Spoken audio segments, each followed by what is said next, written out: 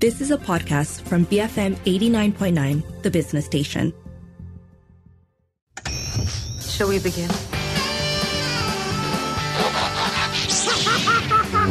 Expecto Patronum!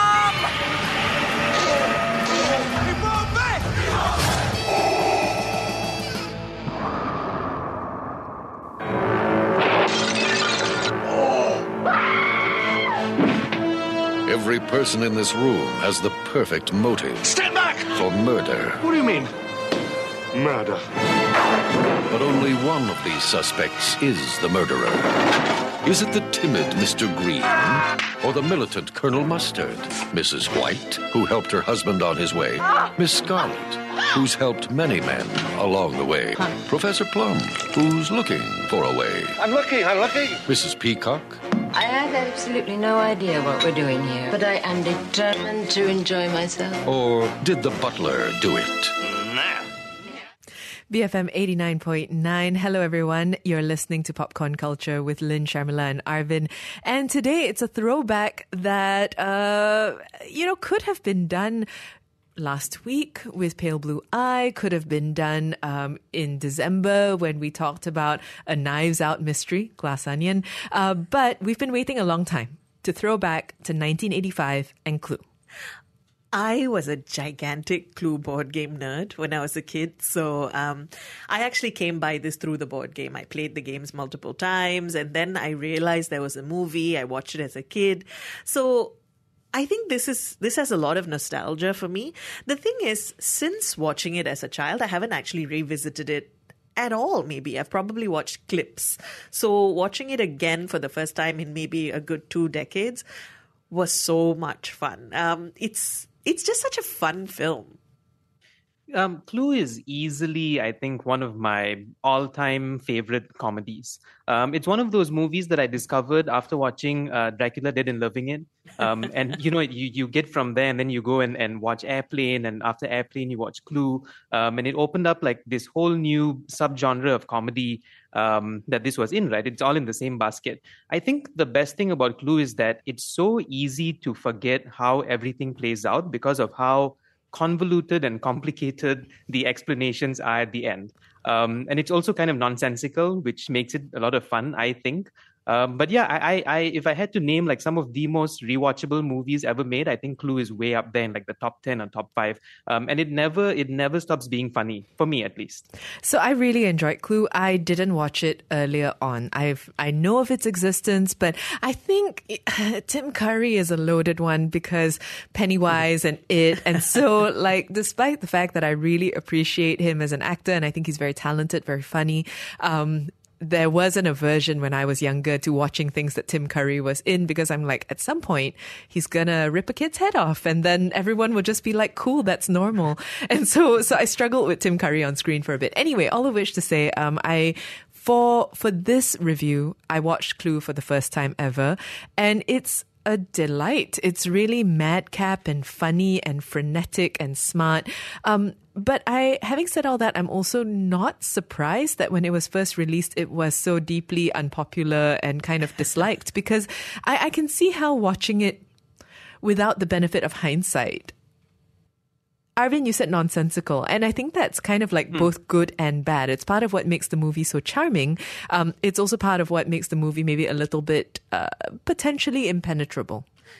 Yeah, so watching it this time, and if I were to take a step back, I can understand why it wasn't popular, right? Because is it trying to be a mystery? Is it trying to be just madcap nonsense? Political commentary? Yeah, is it supposed to be political commentary? Because the thing I didn't realize is that there's all this sort of veiled comments on McCarthyism and socialism, which completely went over my head as a kid. Because it's not even like Glass Onion, right? It's not. It doesn't have that kind of super solid mystery chops. It is actually closer to, as you said, Arvin, Dracula Dead and Loving It. And maybe if people had approached it with that vibe, they would have preferred it. I also think it's not exactly for kids who were expecting the board game. Well, is it for kids at all? Yes. I think is a question worth asking. I certainly watched it as a kid and I enjoyed it, but that's because I was laughing and not so much because I know I expected them to be, for instance, looking the way the characters did in the board game, and they don't. So there is so much in there that's not for kids. There's Right? so much in there Yes. that you Even realize. just the like, low once you watch it. necklines were making me a bit uncomfortable. Miss Scarlet alone, as a character alone, Yeah, no. makes it not okay. No.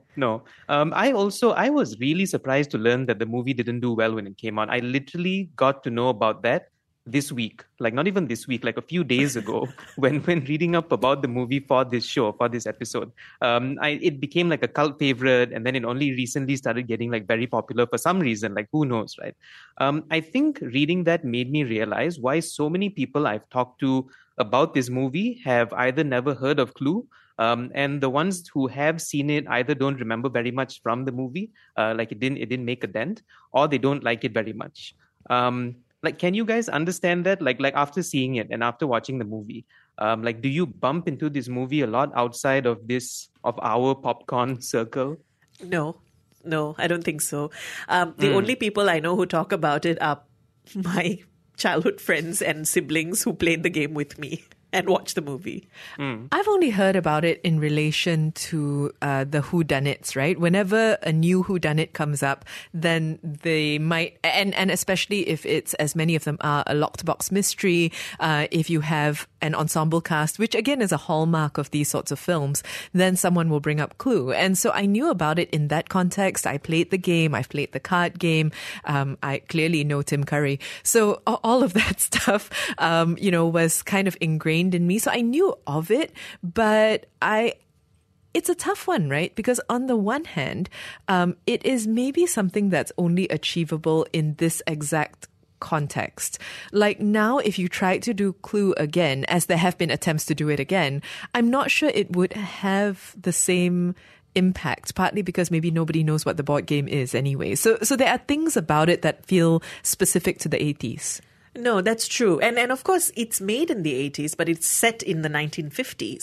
And I think that's important too, because this notion of a group of people turning up at a house because they got an invitation, and then not being able to leave the house, all of these feel of a particular era that wouldn't really work in today's landscape anymore. That said, watching this movie did make me wish that somebody would attempt a remake, and I don't say this about very many movies at all. Maybe because after The Glass Onion, I'm kind of ripe for like this vibe. Cautiously, I think I would say a remake would do this quite a lot of justice if they had the right people. But I agree with you, Lynn, that I think it's kind of difficult to nail what exactly this movie was supposed to be. And maybe if you went to the cinema to watch it in the 80s, you probably wouldn't think it was worth your time. It is, however, a great TV film, and it's a great rewatch film. I would want to see a remake, but only if it's set in the same time period. I think technology would mess up this whole story. Like once they start to introduce smartphones and the internet, and you can just like Google everyone who's got the invitation or who's in the room. I think that would like spoil or poke too many holes in the already nonsensical plot that this movie has. I feel like the whole reason it works is because there's a complete lack of any kind of modern technology except for those dial-up, those phones, the ones that they had to like literally like rotate.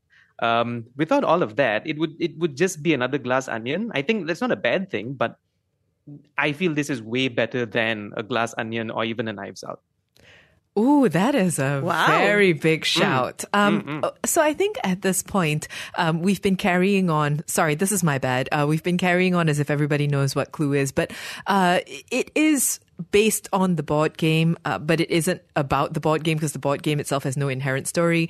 But as you mentioned earlier, Sharmila, a group of strangers or seeming strangers are brought to a mansion in the middle of nowhere. They're given pseudonyms, which match up to the names, your Colonel Mustards, your Professor Plums.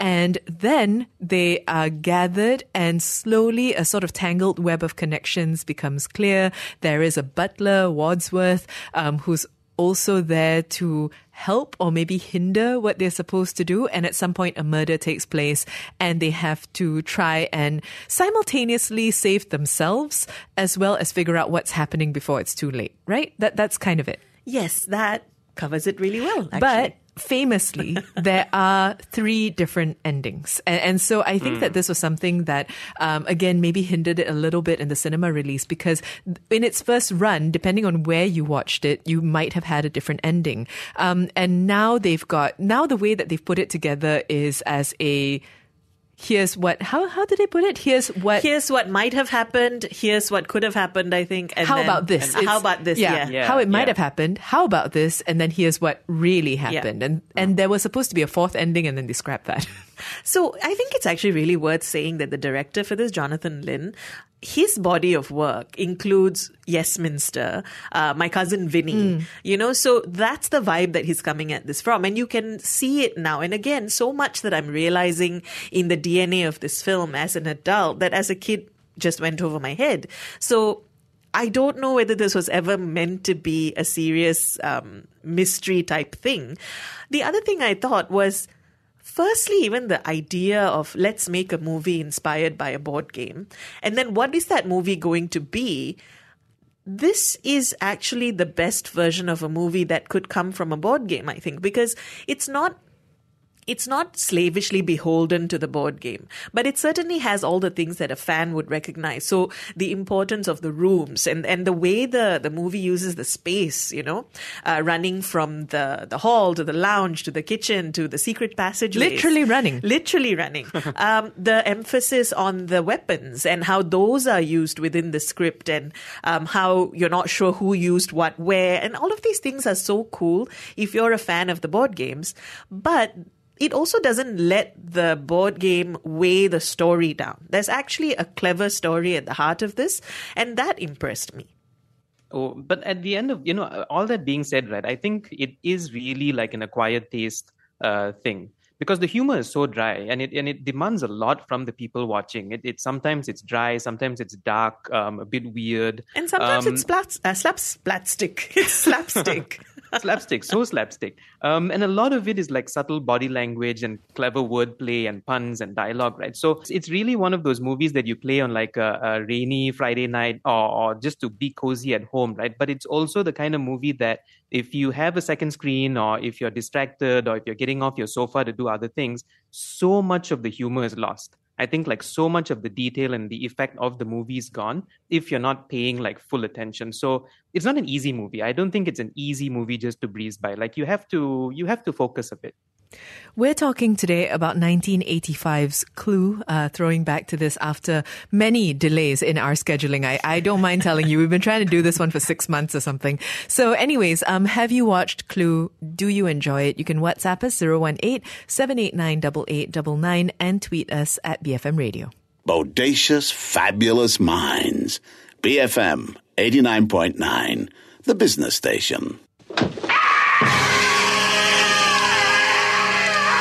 Dead. Again. Why would anyone want to kill him twice? Unless he wasn't dead before. What's the difference? That's what we're trying to find out. We're trying to find out who killed him and where and with what. There's no need to shout. I'm not shouting. All right, I am. I'm shouting. BFM 89.9, you are listening to Popcorn Culture with Lynn, Sharmila and Arvin, and together we're throwing it back to 1985 and Clue. So, let's talk a little bit about the performances. I don't want to spend too much time on it, not because they're not good, but because they are really a classic ensemble cast. I don't think that any part of it necessarily works without the other ticking things, kind of cogitating and moving along. So as you mentioned earlier, Sharmila, it's directed by Jonathan Lynn, who co-wrote it with John Landis. And then the cast is stacked. There's Eileen Brennan, Tim Curry, Madeline Kahn, Christopher Lloyd, Michael McKean, Martin Mull, Leslie Ann Warren, Colleen Camp. They're, just all of them packed into a house and doing crazy things. You're right that I can't pick out one person who I think was better than the other. Maybe at a stretch, Tim Curry holds everything together in a particular way, and he's always a delight to watch. But as an ensemble, as a group, I think this is such a perfect group of actors who's, Arvind, you talked about the subtlety of the body language and the physicality, the way the actors are able to respond to each other, the way the physicality of the comedy and of everything that's happening. It's a thing of joy to watch. I was literally going to ask, like, who's your favorite character, like, for you guys? Because for me, it's like, it's easily Professor Plum. Christopher Lloyd is it's bizarre that guy has been typecast as Doc Brown, because that man should have had like 5 times the career that he has in Hollywood, right? He's so funny. Everything about him is so funny. Everything he says and the delivery and the one-liners, all of it works. I think then followed by Colonel Mustard and then Mrs. Peacock. And then maybe Wadsworth, Tim Curry. But yeah, Professor Plum has always been my favorite in this movie. Mine is Mr. Green, Michael McKean. I just love Same. that. I didn't do it. He's hilarious. Yeah, he's my favorite partly because he's just like, they're all awful. They are all awful. We should mention that, right? We're making it sound like they're just lovable, great characters. But the reason why they're all there and you know, able to be there is because they've all done horrible things and are inherently horrible people with strange secrets. And so, like, in the midst of all that, I think Michael McKean plays Mr. Green with a particular frenetic, oppressed energy, which I really quite like. And then, you know, Tim Curry is always great. I think that the reason why I spoke about them as an ensemble is because you really experience them as such. Sure, there are some monologues, and there are some very famous monologues, in fact, but even that only works because you have the other things to play off of, that you've got a group of people all standing around kind of bouncing that energy back in the room, and it all really, really works. I did want to ask you both a question, which is, this movie is 97 minutes with all 3 endings. When it was first shown, I guess each screening would have been shorter by about, I want to say 5 minutes, maybe 4 to 5 minutes. So that means it would have brought it closer to 90. Do you wish the movie were longer?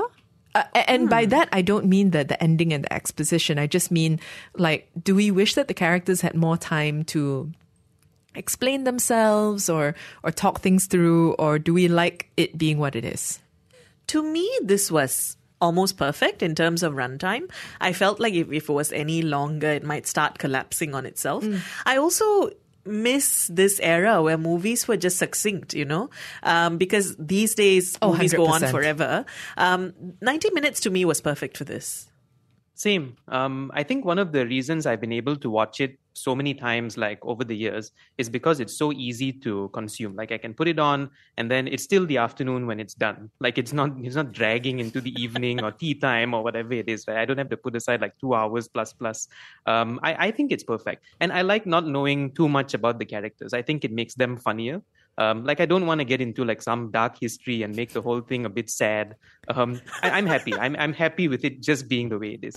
I only bring it up because one of the either Siskel or Ebert reviews mentioned that they felt that the characters always seemed interrupted, that it felt as if as they were getting into a flow of whatever it is that the character would be talking about, that they would be interrupted by some other character.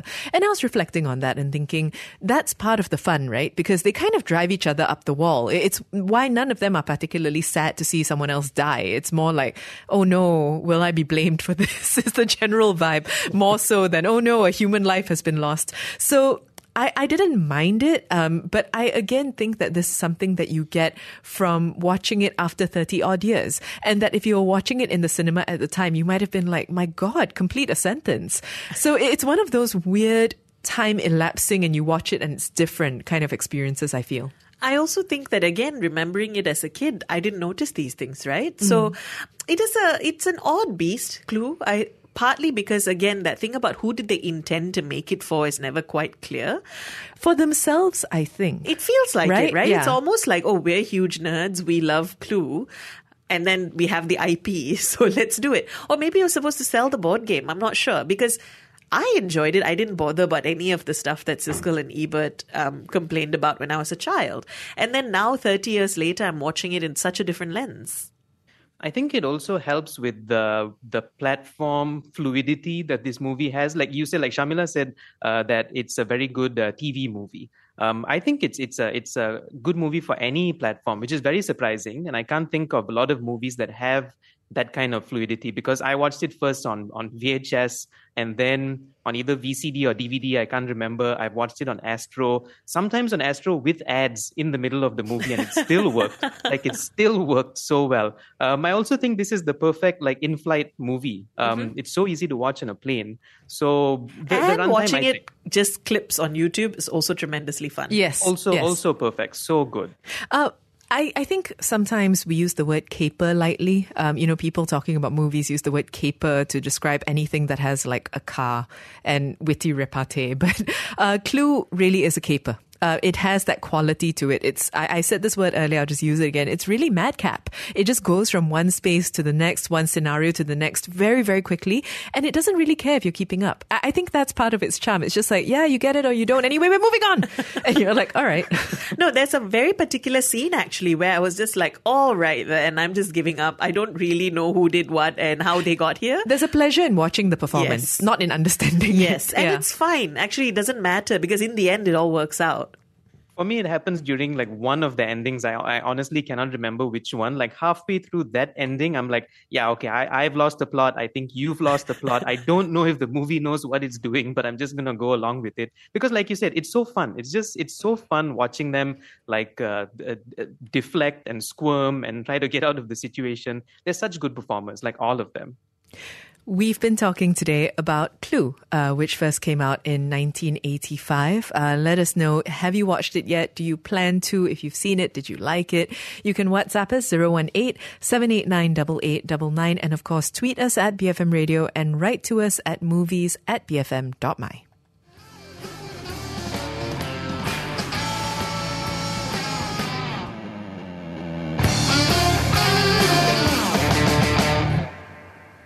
You have been listening to a podcast from BFM 89.9, the business station. For more stories of the same kind, download the BFM app.